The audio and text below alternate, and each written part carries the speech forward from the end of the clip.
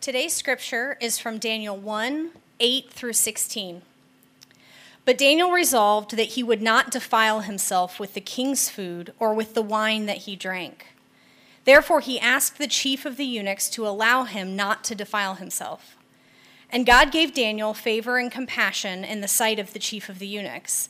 And the chief of the eunuchs said to Daniel, I fear the Lord my king, who assigned your food and your drink. For why should he see that you were in worse condition than the youths who are of your own age? So you would endanger my head with the king.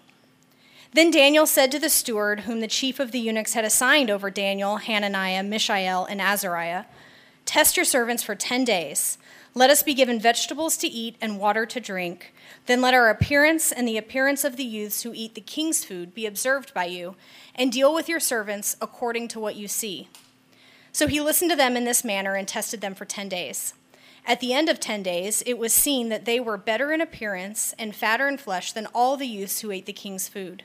So the steward took away their food and the wine they were to drink and gave them vegetables. This is the word of the Lord. You may be seated. Well, good morning. Peace be with you. Before we jump into Daniel, will you join me in prayer? Father, as we come to you this morning, we thank you for the opportunity to gather as your people. Pray that this morning might serve to remind us of your eternal truths. Lord, you formed us. You know our hearts and our deepest thoughts. And more than that, you're present with us in your spirit right now. And so we pray that your spirit would do a work in each of our lives as individuals, but in our lives corporately. Give us hearts that are receptive to what you have for us. Lord, give us the courage to be challenged by this text. More than anything, though, Lord, we pray that we would walk away this morning with a clear vision of who you are and the beautiful life that you've called us to, that you have for us, a life of faithfulness and conviction and love. We ask these things in Jesus' name. Amen. As Pastor Brian mentioned, we are starting a new series, a 6-week series in the book of Daniel. If you're familiar with Daniel, Daniel has 12 chapters in it. The first half of the book, the first 6 chapters are, they're all stories from Daniel's life. And then the second half of the book get into some prophecies, which are fascinating and powerful. But for this series, we're just looking at the stories of Daniel's life. They're famous, fascinating. You've probably heard most of them before. And the reason we're doing this is because we feel, just like the book of Esther, which we just finished studying, we feel like the book of Daniel is timely for us. You know, I mentioned last week that our world is changing rapidly and our culture is changing rather rapidly. And it's not just one thing that's changing, it's a constellation of things.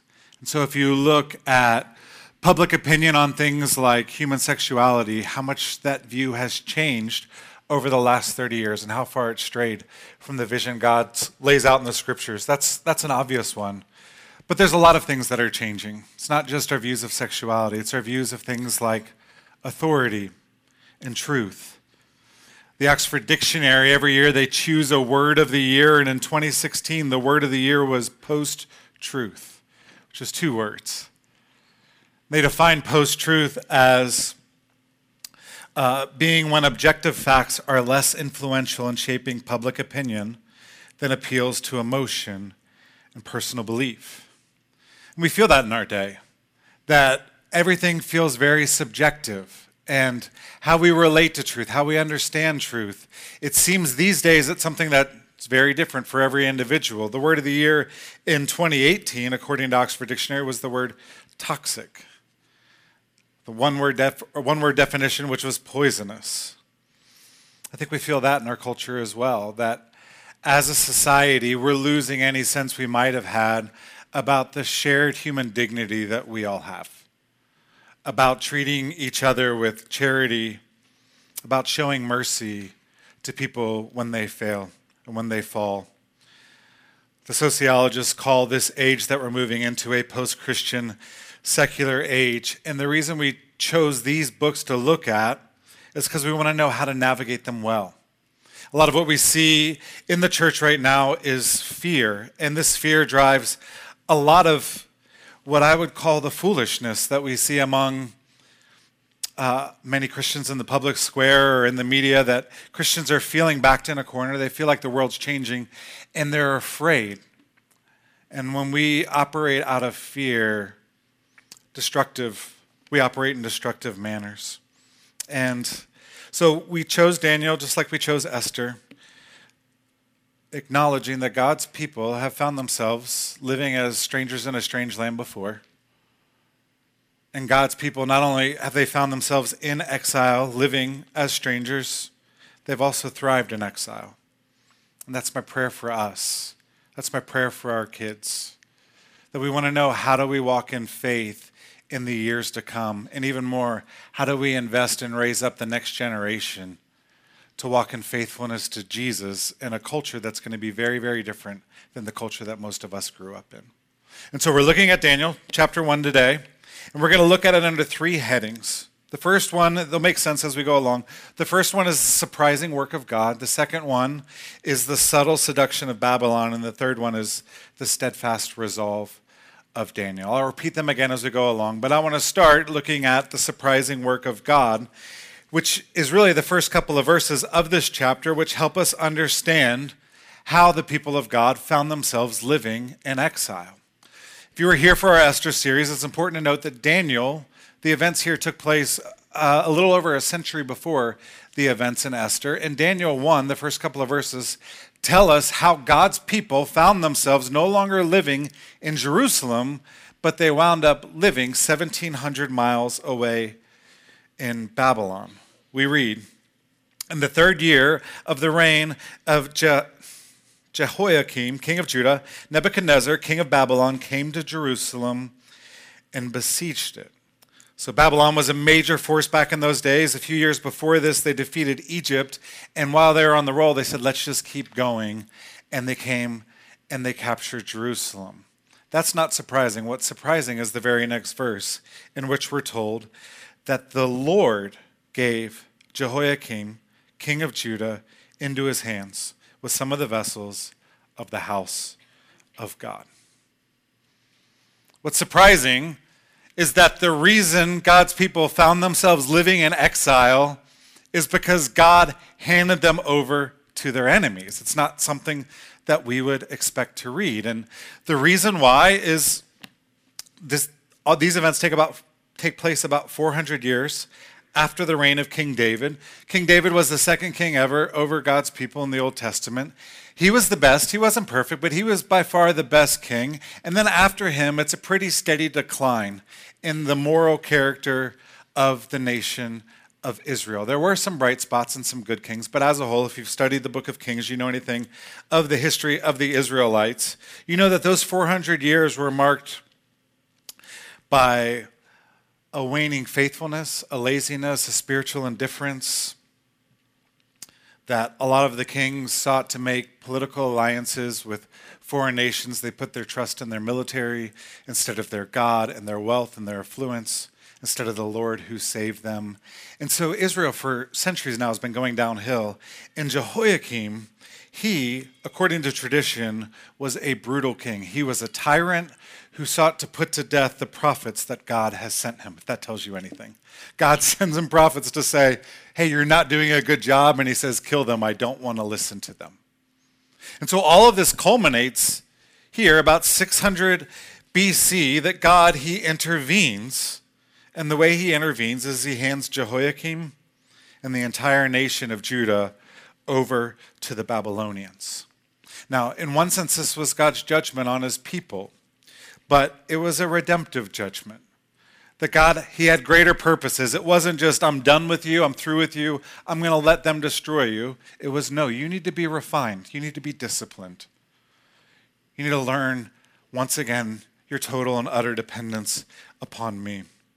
And so some of the Israelites, they were taken to go live in Babylon. That's Daniel and his friends. And some remained behind. And while on the surface it feels like this was all judgment, it really was an act of grace. And we know this Because in Jeremiah 24, the prophet Jeremiah has a vision. And in this vision, he sees two baskets of figs. One basket of figs, all the figs are good and healthy and ready to eat. The other basket, they're all rotten, falling apart, gross, and no one will want to eat them. And what the Lord tells Jeremiah is that bad basket of figs, those were the Israelites that the Lord left behind in Jerusalem. And he said they're going to face the sword and famine and calamity. They're going to face judgment for their actions.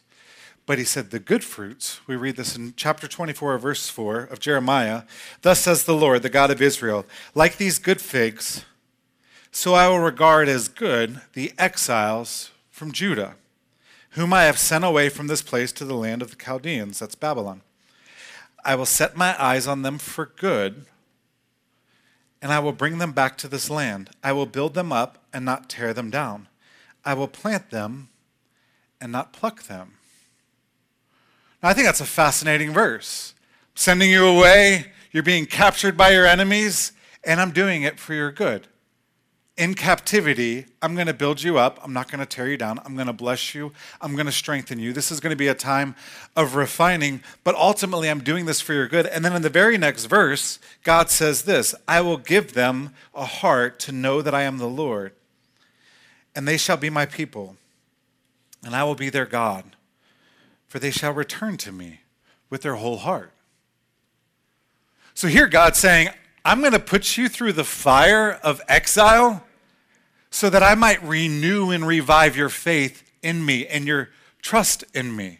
That while right now it might seem dark and confusing and hard, there's going to be wonderful fruit that's produced because of this. Now we need to be cautious not to make unthoughtful one-to-one correlations between their situation and ours, but I do think there are a couple of lessons we can draw out even from these first couple of verses that are echoed throughout Scripture and throughout history that speak to us. And the first lesson is this, that God, He is in complete control over everything that happens. God is in complete control over everything that happens. He's the one who turns the wheels of history, which means when God's people find themselves being pushed to the margins of society, that's not because God is lacking in power or unaware. When God's people get pushed to the margins, God is not running around in the heavens screaming code red, pulling alarms. He's in complete control. And He has purposes in it. And so what this means for us, I think number one,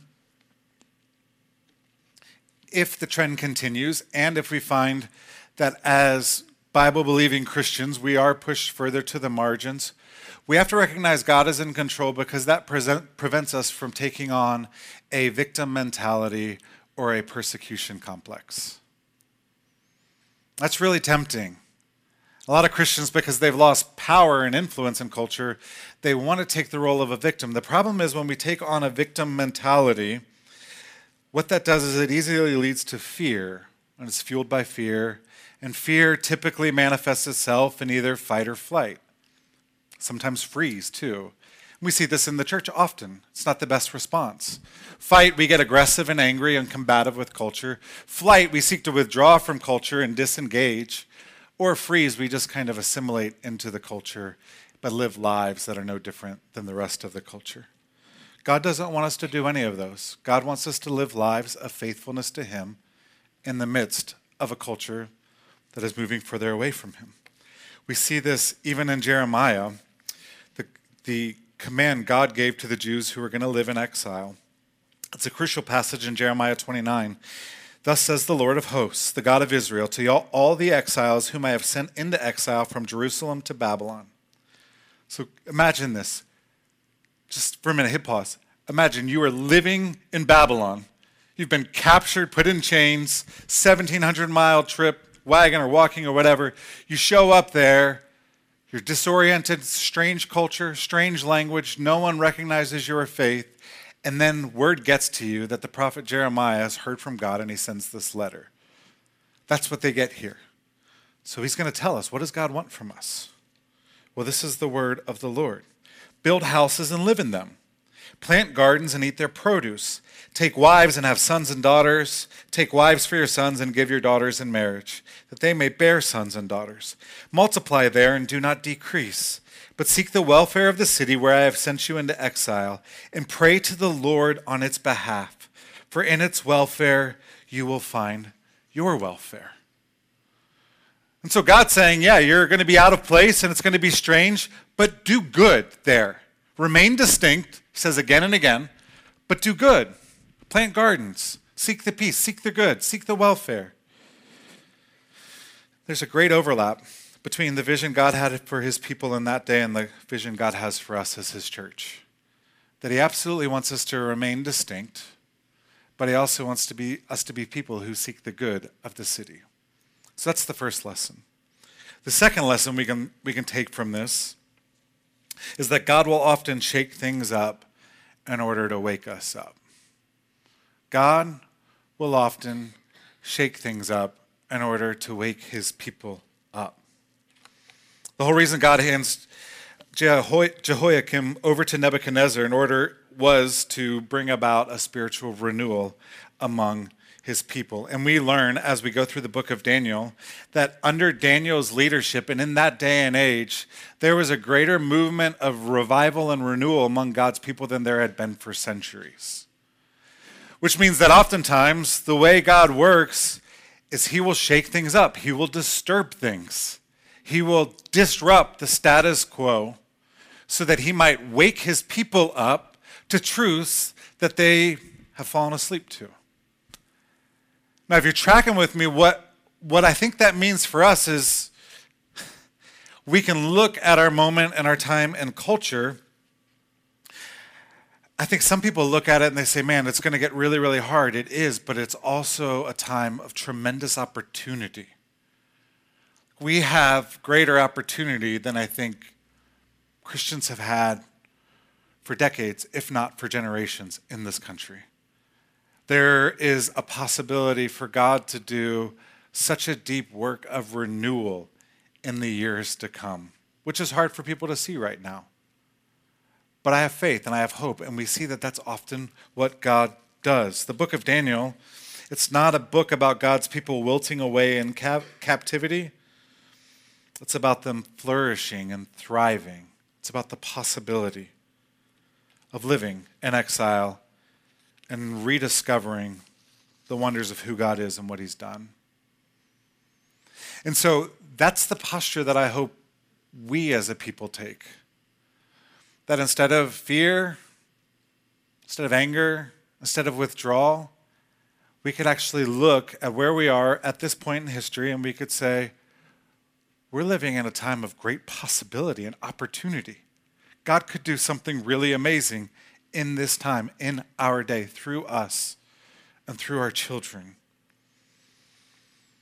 And what we'll see in Daniel is that's what God's desire is, but we also see that there's a challenge to that. And that's my second point, what I call the subtle seduction of Babylon. Because while God had purposes for Daniel and his friends living in exile, he had purposes to refine them and strengthen their faith, Nebuchadnezzar had purposes for them as well. We learn in verses 3 and 4 of chapter 1 that as the Israelites are rolling into Babylon, that King Nebuchadnezzar, he appointed his chief eunuch to kind of stand by the gate and look over all of the people being brought in, all the captives being brought in.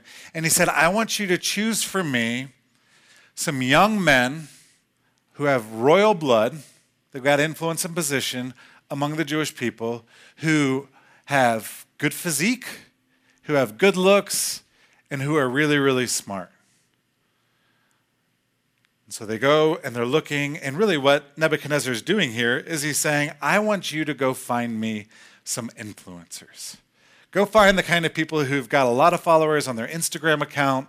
People are excited, to tag along with them. Make sure that they're young, and the reason he wants young people is because usually the younger someone is, the wetter the cement, you could say.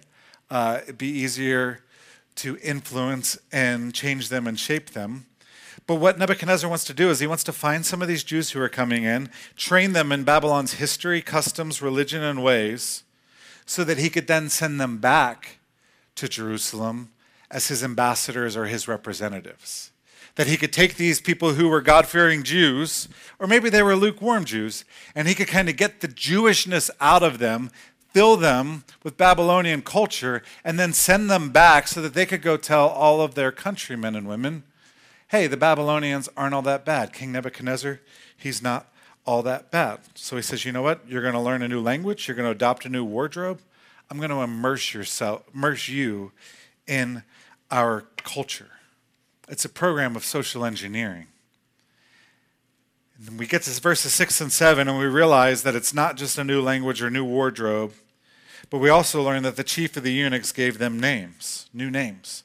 Daniel, he called Belteshazzar. Hananiah, he called Shadrach. Mishael, he called Meshach.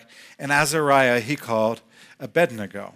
Now, this might not seem like a big deal to us. If you've ever taken a foreign language course, you know that oftentimes you're given a new name in the native tongue. And in our day, names, they're not all that significant, right? I mean, we name our kids Apple or Blue Ivy or any number of things because we think it's unique and no one else has heard of it. But in that day, names were very, very significant. And so all of these names, the Hebrew names that they had, referenced God and the goodness of God and the life of God. And so in Hebrew, the name Daniel meant God is my judge. And that's a strong name, isn't it? Only God can judge me. God is my judge. But they changed his name to Belteshazzar, which most likely means something along the lines of the treasurer or the prince of Baal, who was a false god of the Babylonians. The same goes for Daniel's three friends. They're all given these different names. And what we see through the book is they're maintaining these dual identities. That when Daniel writes about himself and his friends, he writes about themselves with their Hebrew names, but they're responding still to the new names that they were given in Babylon. And this really reveals an awful lot about what the book is about.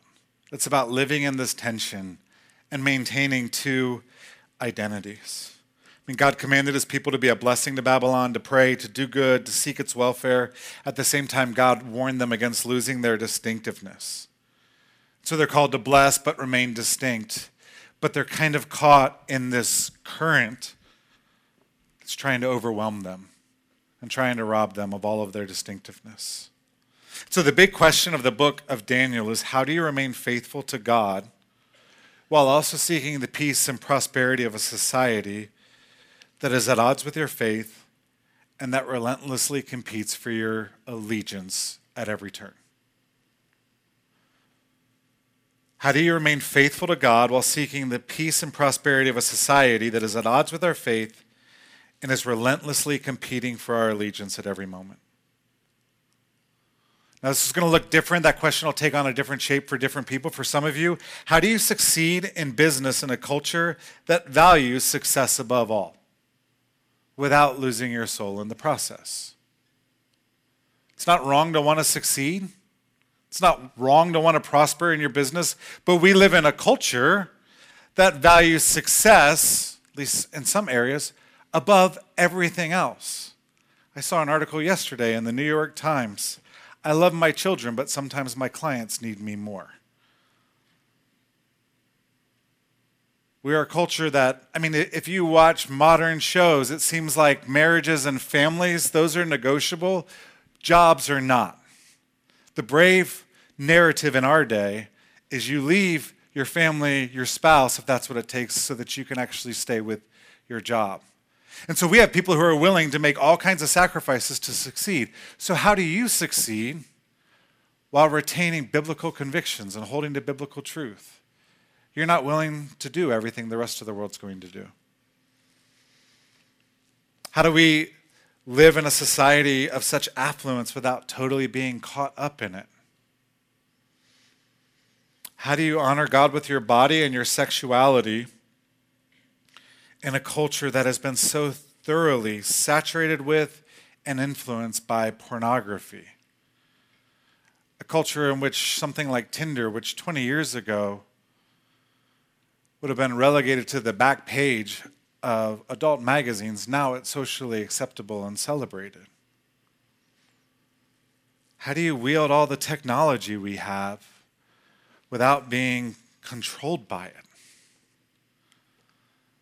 How many of us in this room, the last thing we do at night is we look at our phone, and the first thing we do in the morning is we look at our phone?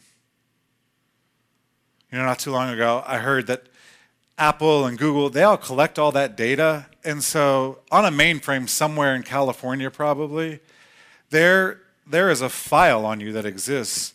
They know what time you get up in the morning and what time you go to bed at night,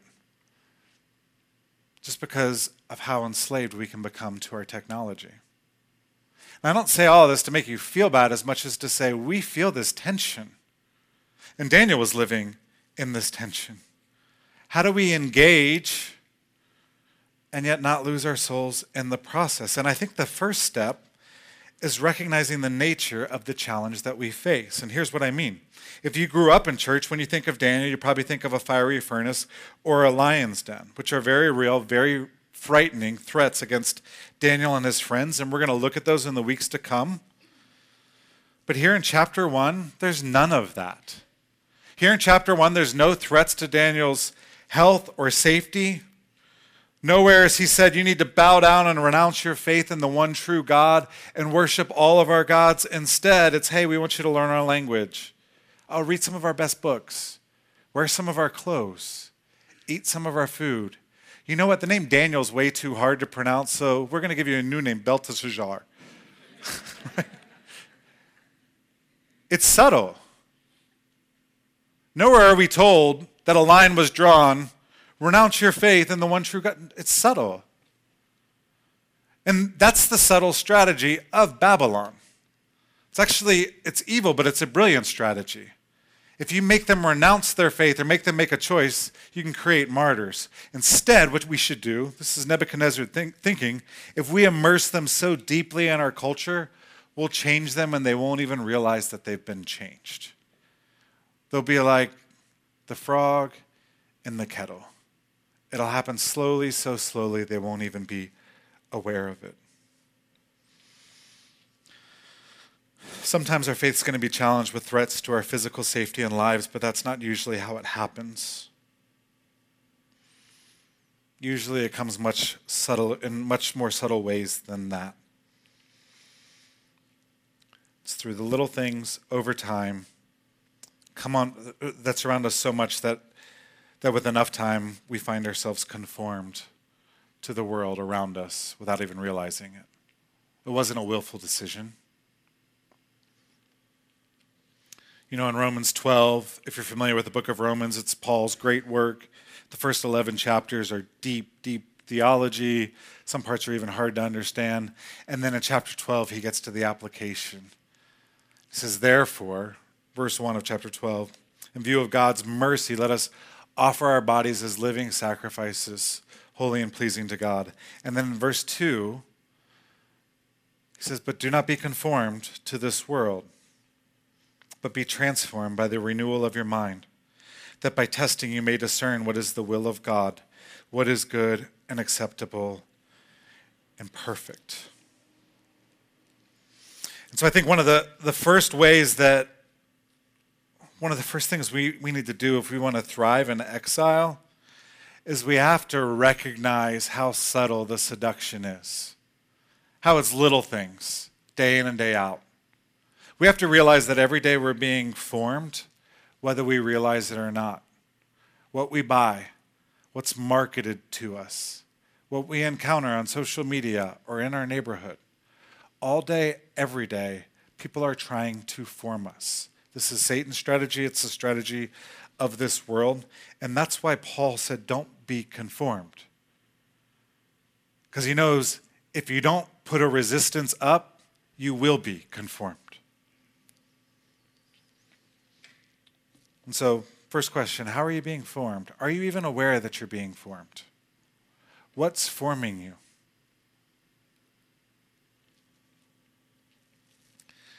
The reality is we're all going to be shaped by our culture. It's inevitable. It's impossible to not be shaped by our culture to some extent.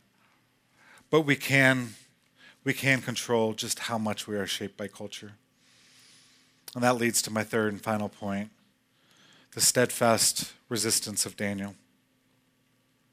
What's so interesting in the passage that Hannah read for us is up until this point where Daniel refuses the food and the wine from the king's table, there's no resistance on his part. Like they don't resist the clothes or the language or the program.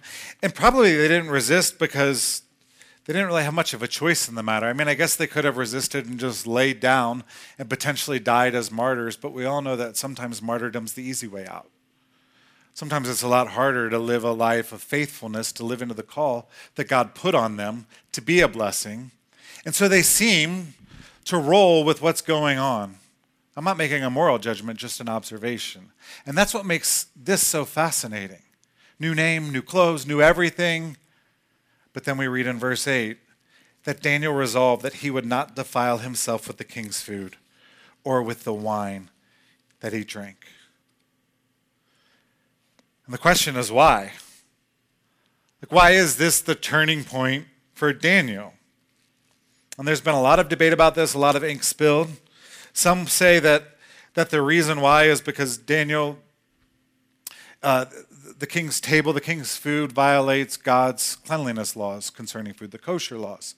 But we know that wine is kosher, and so that can't be the case. It can't be that all the food was prohibited by God's word. Others say, well, we know that in that culture they sacrificed their food to idols before they ate it, and so Daniel didn't want to eat food that was sacrificed to idols. But the problem with that is the vegetables would have been sacrificed to idols as well.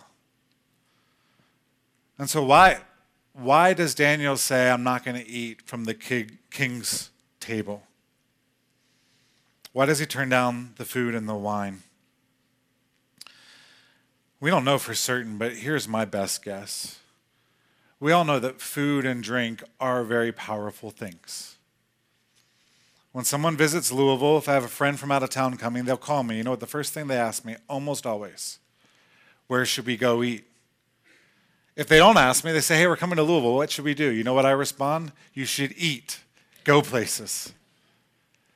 Like there's something about eating a culture's food, that's like the final and full immersion into the culture. A few years back, I got to go to visit London and Paris, the same trip. We went to London first. No offense if you're from London or you love London. If I never went back to London, it would be too soon. It was horrible. It's 95 degrees, no air conditioning, but the food there was just horrible. People think fish and chips. No salt, no seasoning, no nothing. It was very bland. They eat blood sausages. It was really like, can I get out of here? And then to make matters worse, we went from London to Paris. And I don't know if you've ever been to Paris, but Paris, you can go anywhere in the city and the food's amazing. Every restaurant is 5 stars. 2 days in, I called my wife and I said, I think the Lord might be calling us to be missionaries in Paris. It's like I could just, if I had an endless supply of money, I could spend every day sitting at a cafe in Paris. Now people ask, what did you think of Paris? I loved it. What did you love about it? Well, a lot of things, but the food was amazing. That's the power of food. I mean, if you went to Paris, but you packed all your food in, you bought Cheez-Its and that's all you're eating all week long, because it'd be really hard to say you even visited Paris, wouldn't it? You were there and you didn't eat anything.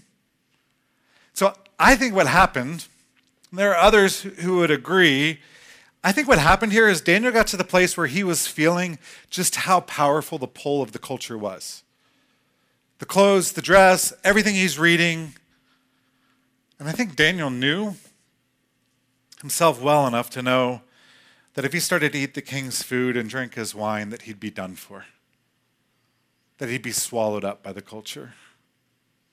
Sinclair Ferguson writes, high living very easily masters the senses and blunts the sharp-edged commitment of Christians.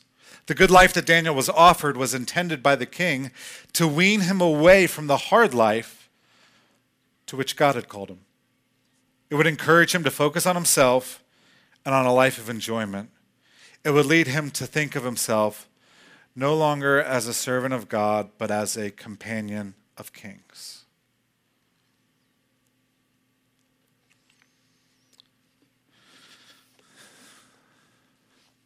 Be honest, as I was preparing this sermon, I was praying that it was just breaking the law for him to eat the food, because the application's a lot easier. Don't break the law. Obey God. This is harder. Because it's a bit relative to each person.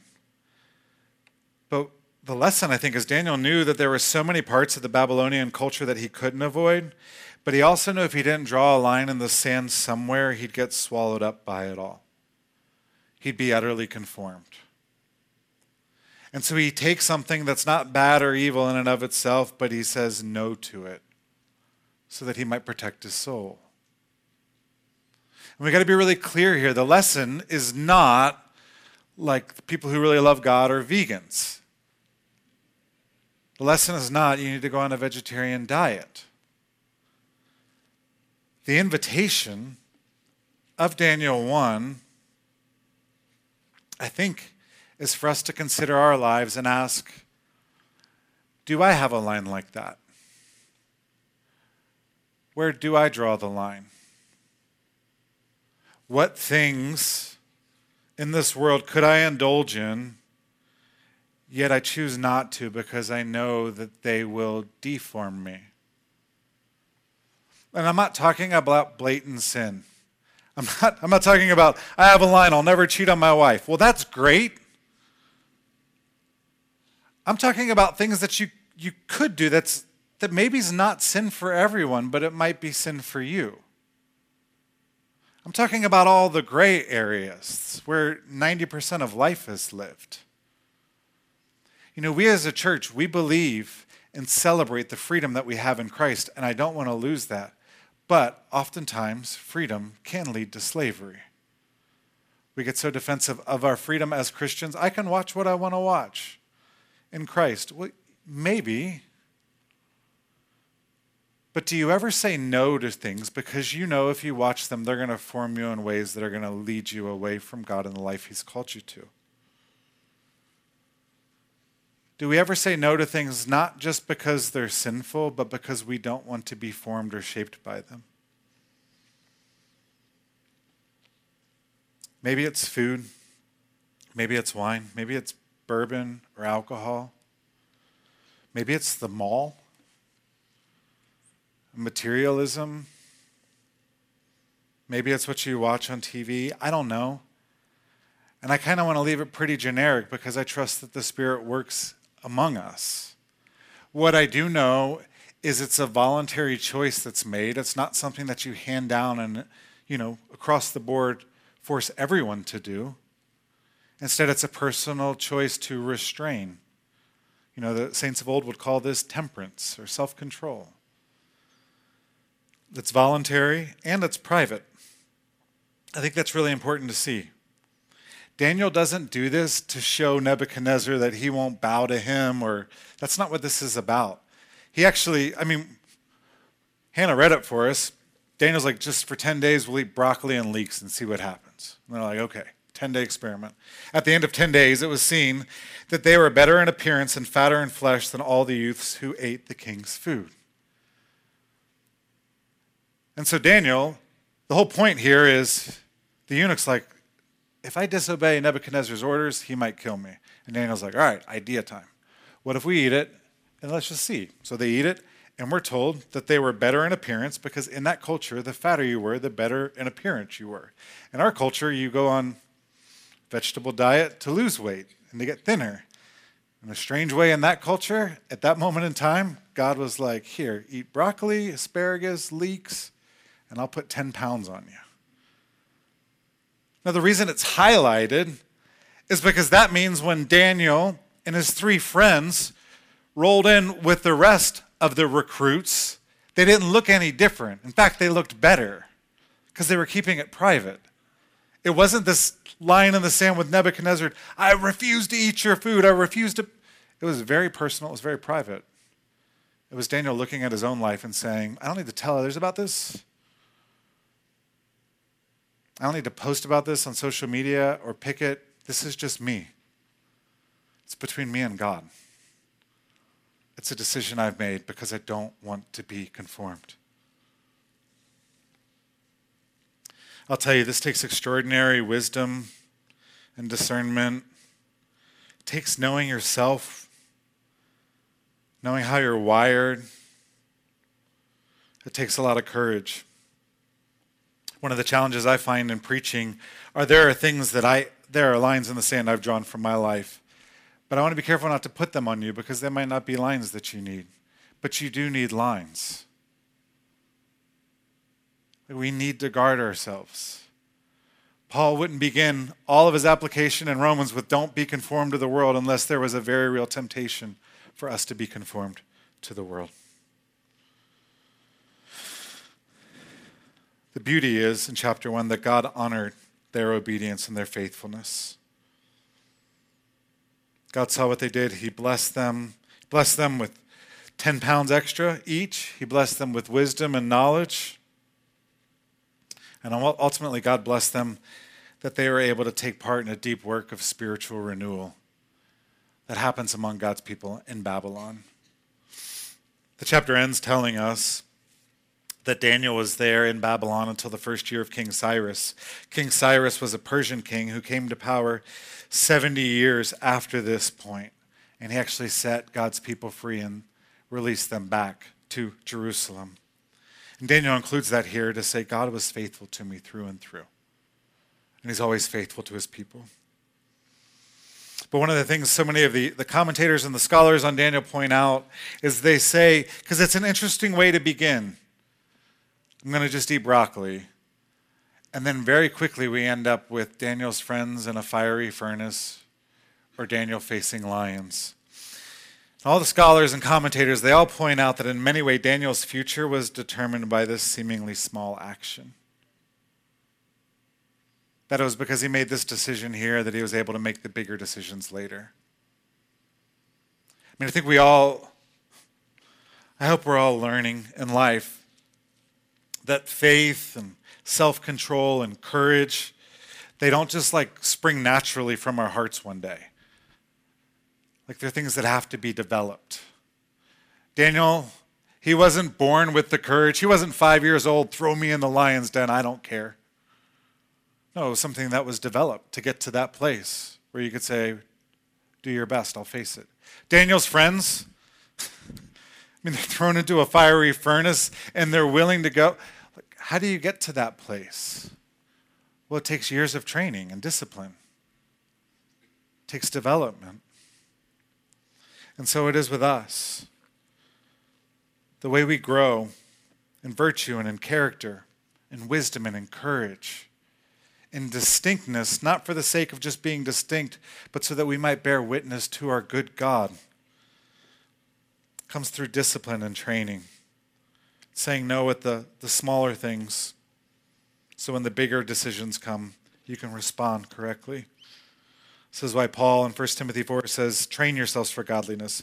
1 Corinthians 9, he says, I beat my body and I make it my slave. There's real power in simplicity and restraint and self-control. It grows you in ways that nothing else can. And in a culture of abundance like ours, it's one that we struggle with maybe more than any. We have so much, it's so hard, I think, for so many of us to just say no when something's right in front of us. But I'm choosing not to because I don't want to be shaped by it. Jesus says, whoever is faithful with little will be entrusted with much. And that's what we see in Daniel's life. And I want to end by saying that, the point of the sermon in some ways it is, let's be like Daniel, because our church would be a powerful church if we were all like Daniel. But also, if I say, hey, let's be like Daniel, it can overwhelm us and it can crush us, because the reality is that Daniel's a bit of an anomaly in the Old Testament. There's not a whole lot like him. There's a whole lot of people who failed and failed and failed.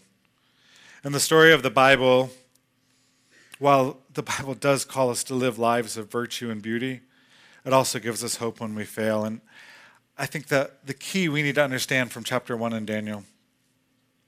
Daniel's secret, if you wanted to call it that, his faithfulness to God, it was fueled because he knew God's faithfulness to him.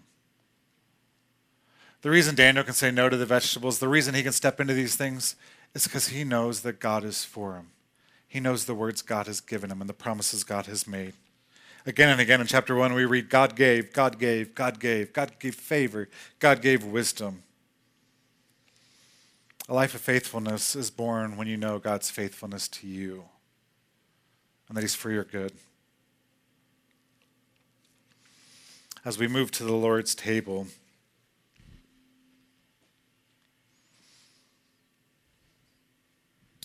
we're reminded of the wonderful grace that God has shown us in Christ. The night Jesus' betrayal, he took a loaf of bread, and after giving thanks to God for his provision, Jesus broke it. And then he took the cup,